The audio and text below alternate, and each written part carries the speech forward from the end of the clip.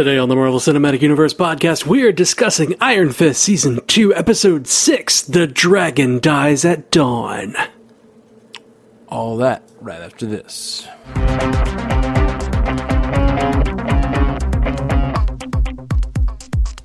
Welcome to the Marvel Cinematic Universe podcast. My name is Matthew Carroll. And I'm Jeff Randall. Another good episode, my friend, right? You sound surprised. You know I am. Yeah, I'm glad the show's gotten better. I really, really am. I was rooting for it all along. We're talking about episode 6 today. Full spoiler alert for The Dragon Dies at Dawn. So this had multiple really nice moments.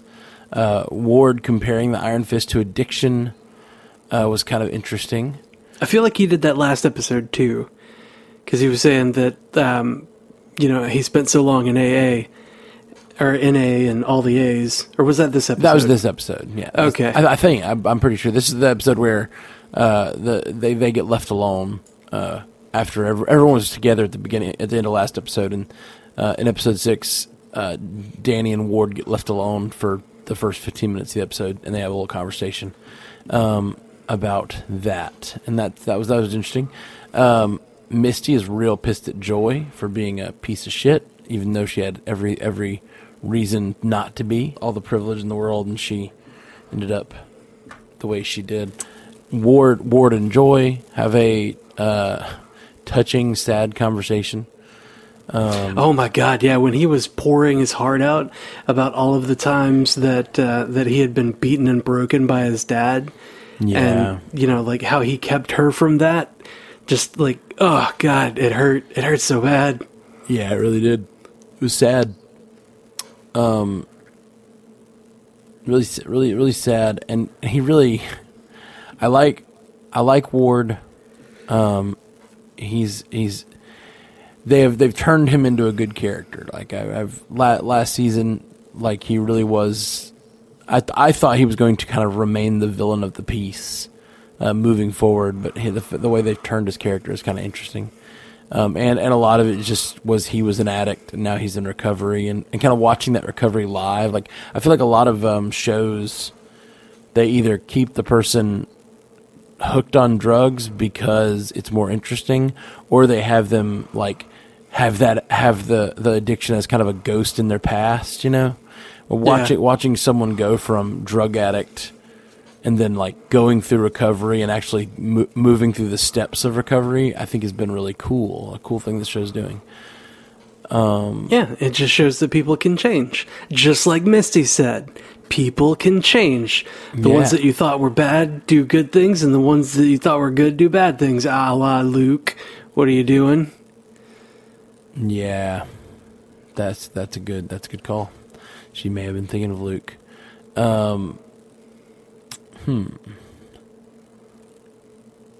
My favorite part of this episode by far, and I'm not a big fight scene guy. Like I don't really care. A lot of times I zoom past the fight scenes. Not actually zoom past, but I don't really. They don't. If you gloss over. Yeah, they're not doing something with character. If they're not making a strong point about character, it just doesn't really. I don't care. Sometimes they're real cool. And this one had both. This one was like a really cool fight scene with really cool character designs with those tattoo artists, and like I knew it. I knew the Crane sisters fight was going to be your favorite. Oh, for sure. I mean, there wasn't really another fight in this. Like the fight between Davos was just a beatdown. Like there wasn't really but they had like a 5-minute long fight scene. It was so cinematic. The Crane sisters were super. Well designed, and just the fighting was awesome. And then on top of that, Colleen kind of finding her purpose again. Yeah, she gave up the fight because she thought she needed to, but on Misty's advisement, she's kind of picked it back up and like embraced it a little bit.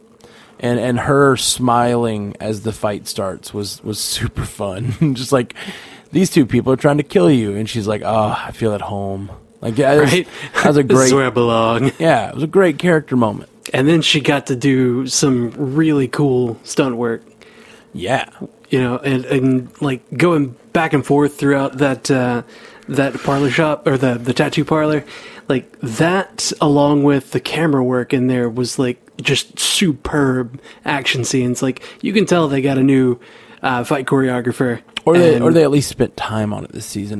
Well, they got a new one. Oh yeah, we had reports last season that they were like that the people had like an hour to learn the fights and stuff, and it just wasn't working last season. They would like have stunt directors show up on set and then just like teach the fights as they were doing them, and it's just like that's not how you do a really good kung fu show. Like yes, like it's fine if you're doing a show that's not about master martial artists, but that's part of this show. That's what we've had a few fights in the past that we really liked. That hatchet fight from last year we loved. Well, yeah, that one was not just like a really cool fight, but the cinematography in that was really awesome. We thought that it was like, oh, they found their like fight language they're going to use, and it's great, and then they never did it again. They never did it again. Like I keep looking for that too. I thought about that specifically. I was like, man, that would have been really cool. Like if the Davos fight and this fight had been going at the same time and it was using the panels like that to show how they're going, it would have been super awesome. Yeah, and like line up some of the strikes and have two things at once. That would have been great. Maybe next time. Yeah. I mean, they listened to us last season. Maybe they'll listen to us this season and then do that properly next time. Yeah, maybe. I loved. I mean, now I think they've established that that's not necessarily the language of the show. That was just a one-time thing. But man, it was a great one-time thing. And yeah, I'd like to see them do more stuff like that. But yeah, either way though, this fight sequence was spot on. It was awesome. Yeah, it's everything we wanted in this show, and like. When you do a fight scene between like master martial artist versus random street brawler or whatever, like it's not as pretty, it's not as fun. You just watch the master martial artist just kind of kick the shit out of some guy who doesn't know what he's doing. But then like when you put a group of people who, you know, have been training in fight choreography and making these things look good, and they're playing characters who are good martial artists, you get really cool scenes like this one. Yeah, for sure. Great scene. I applaud. I mean, like this was for me like close to like this was their hallway. This was their hallway. Yeah, like this was a really great fight sequence. Wasn't as good as hallway. Hallway is just both hallway scenes are amazing. The one shot all three aspect. Oh yeah. What did they? I don't remember the third one. The Defenders. Oh yeah. That's right. Where all four of them are in the hallway. Yeah, that was cool. That was cool. I was like, what? The third one? They haven't had a third. I still don't. I don't consider that the canon third hallway fight. I'm sure in the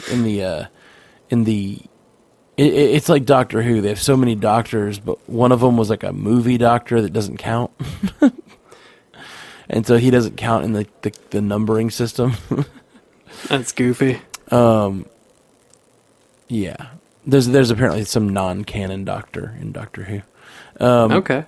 That like was some movie from the 60s where he was like not an alien, he was like a human, and he had children, and it was just a totally different story. But they still called it Doctor Who. But he's not considered one of the 13 doctors or whatever. Or about to be 14, I think. I don't know. I've kind of lost touch with Doctor Who. I need to get back into it. They've got a new doctor, and I'm excited about her.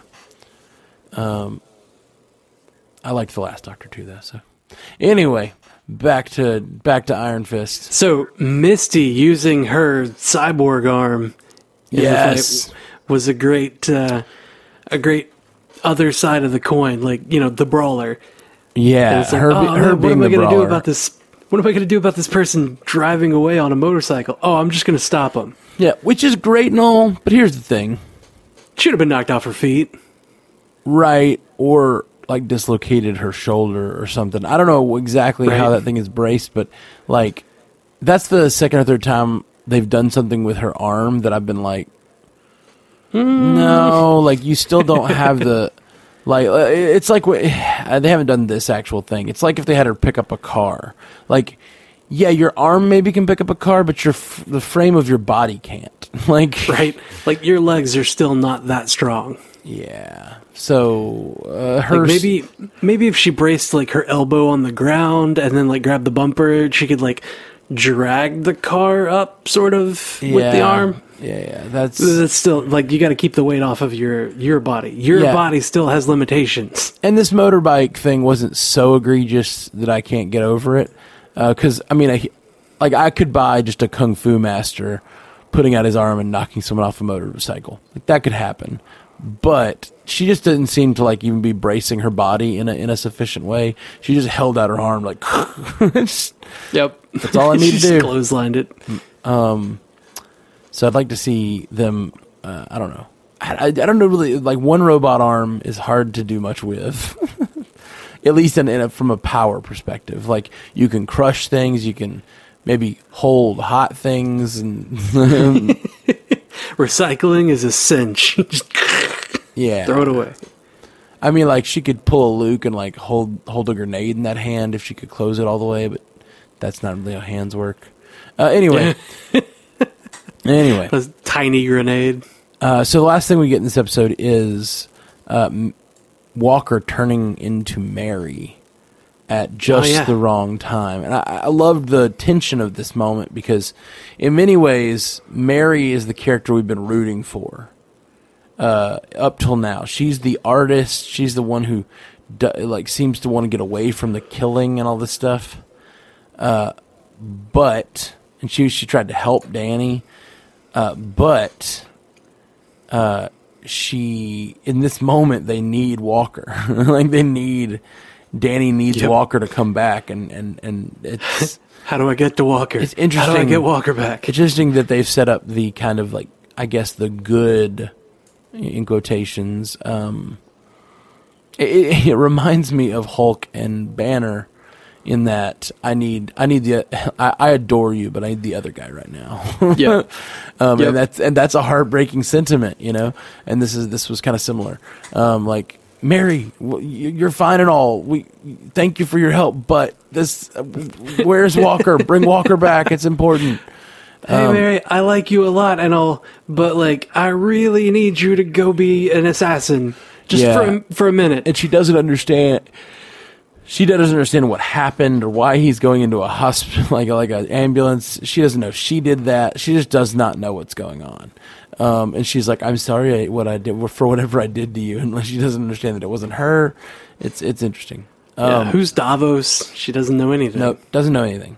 So that was a really cool way to resolve this scene, I thought. Yeah, and then the way that Alice Eve plays it, like, you feel like it's actually two characters, not just one character who's a little crazy, right? Yeah, I agree. So it's actually two characters that both have their own separate wants and needs. And when Mary was like, I can't let her take me to Arizona and put me away like that, I'm like, oh shit, that's right. Like, if she goes to Arizona and, you know, basically sets herself up to never switch again, she's killing Mary. Yeah. Like, I don't want that. And I thought when Mary looked in the mirror, it was very interesting. It made me think, like, it seems like Walker might have some of this under control, and that Mary might rarely get to be... Mary's an artist, and she isn't as regimented, so she probably doesn't know how to, like, resist the change as well.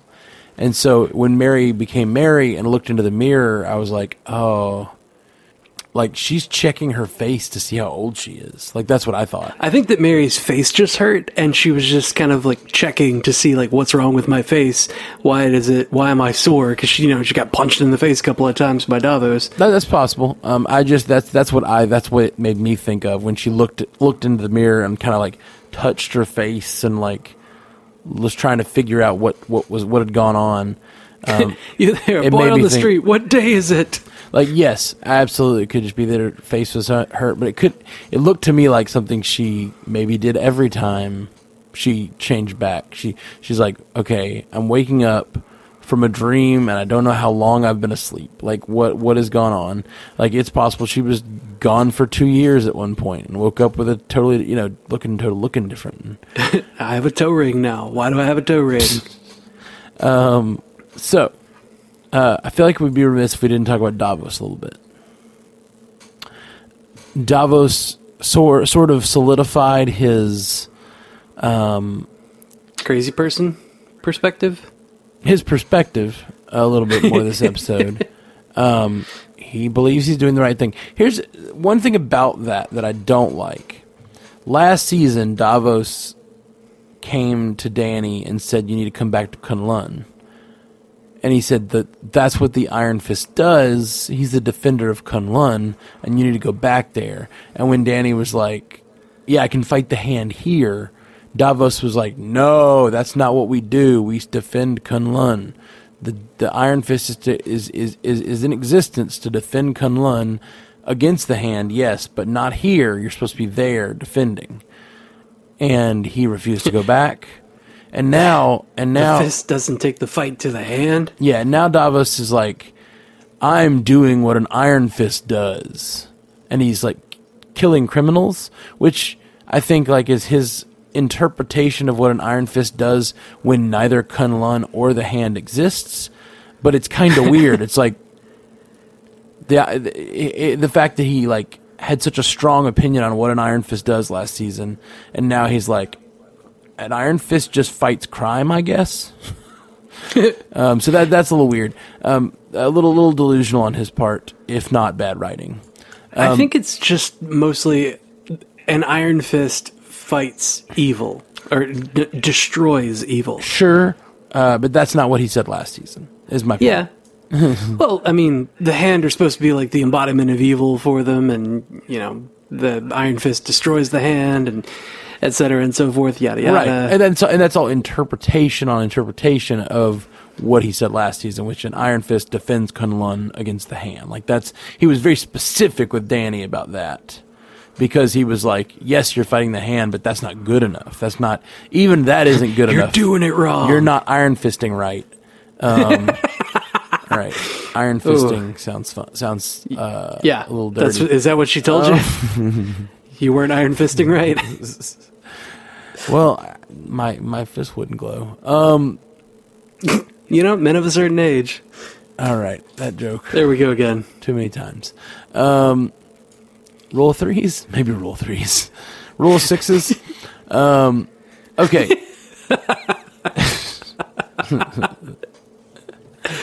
You know how much better a joke is when you repeat it? All right. So, the thing that was interesting is Davos does have a line. And he is currently it's like we talked about with Matthew West Fox on an upcoming episode.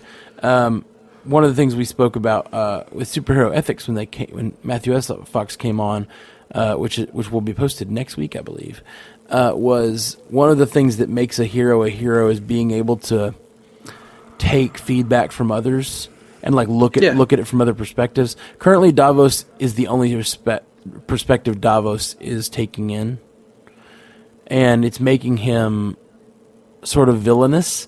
But he does have a line when his new driver, which I love this setup between this criminal driver who he thinks is scum and Davos. That's been pretty fun. I don't know. Yeah. I've really enjoyed that. And I guess that's the one that Mrs. What's her name? Mrs. Chang. Mrs. Chang stabbed in the eye. Yeah. That guy's having a rough week. Yeah, he is. He's seen some things. But also, wasn't this guy with the Golden Tigers? Wasn't that his thing? Yeah. So, one weird thing, I guess, is like, if I were him and I was making a list, I feel like I would probably just make a list of my enemies. Yeah, I know everything about all these Hatchet people. They're the worst people. Yeah. You shouldn't focus on these Golden Tiger people just yet. Let's do the Hatchet people. Right, and maybe I'd throw in a Golden Tiger here or there to Like it seems like his position has a lot of incentive to be deceptive and send Davos to very specific evil that he wants to take down. He could send him to take down all the other gangs in the city, leaving his golden tigers to grow or whatever. Like, that seems like the move, I guess. But I guess the point is he has no loyalty and he's just looking to save his own life. Yeah. He's saving his own skin. Yeah. Like for now. Like Danny. Sorry. That's kind of what I was getting at. Yeah. But when this driver asked him, "Do you want me to put these kids on the list?" He said, "Not yet," which is both ominous and shows that he has some restraint, because those kids are criminals, but they are not crossing the line that he thinks is a killing offense. And Joy the same way. He outlined that Joy has this potential for good and potential for bad, and he sees both in her. So he has some sort of code, which I found interesting. I thought if he had added those kids to the list, he would have completely jumped the shark into like mustache twirly villain territory. But the fact that he has a code makes him even more interesting as a antagonist for Danny. His dramatic pause there really put some tension into my chest. Yeah. Because I was like, oh God, no, don't say it. Those are the kids that Colleen wants to save. Oh God, no. Yeah, don't add those to the list. Come on, man. Be cool. Right? Davos. Like, chill, bro. Yeah. He is not chill. He is not chill AF. Zero chill. All right. Well, I think that's about all I've got to say about this episode. What about you, my friend? Yeah, I'm done. I'm done talking about this thing. Let's do the other 4 episodes all at once. I gotta binge watch the show. It's so good. All right. We'll be back tomorrow with episode 7. Okay. So stick around, guys. We are the Marvel Cinematic Universe podcast. Hit us up at mcucast.com, at mcucast on Twitter, facebook.com/mcucast, mcucast@gmail.com, or call us at 573-CAST-MCU. If you want to support the show, just go to patreon.com/mcucast. All the episodes should be available very, very shortly, if they aren't already. So if you're hearing this on the regular feed, go check out Patreon if you're ahead of us and want to catch up on Iron Fist, or want us to catch up with you, because we post them over there quicker. So check that out, and we'll be back with you very soon tomorrow with more Iron Fist. Until next time, true believers.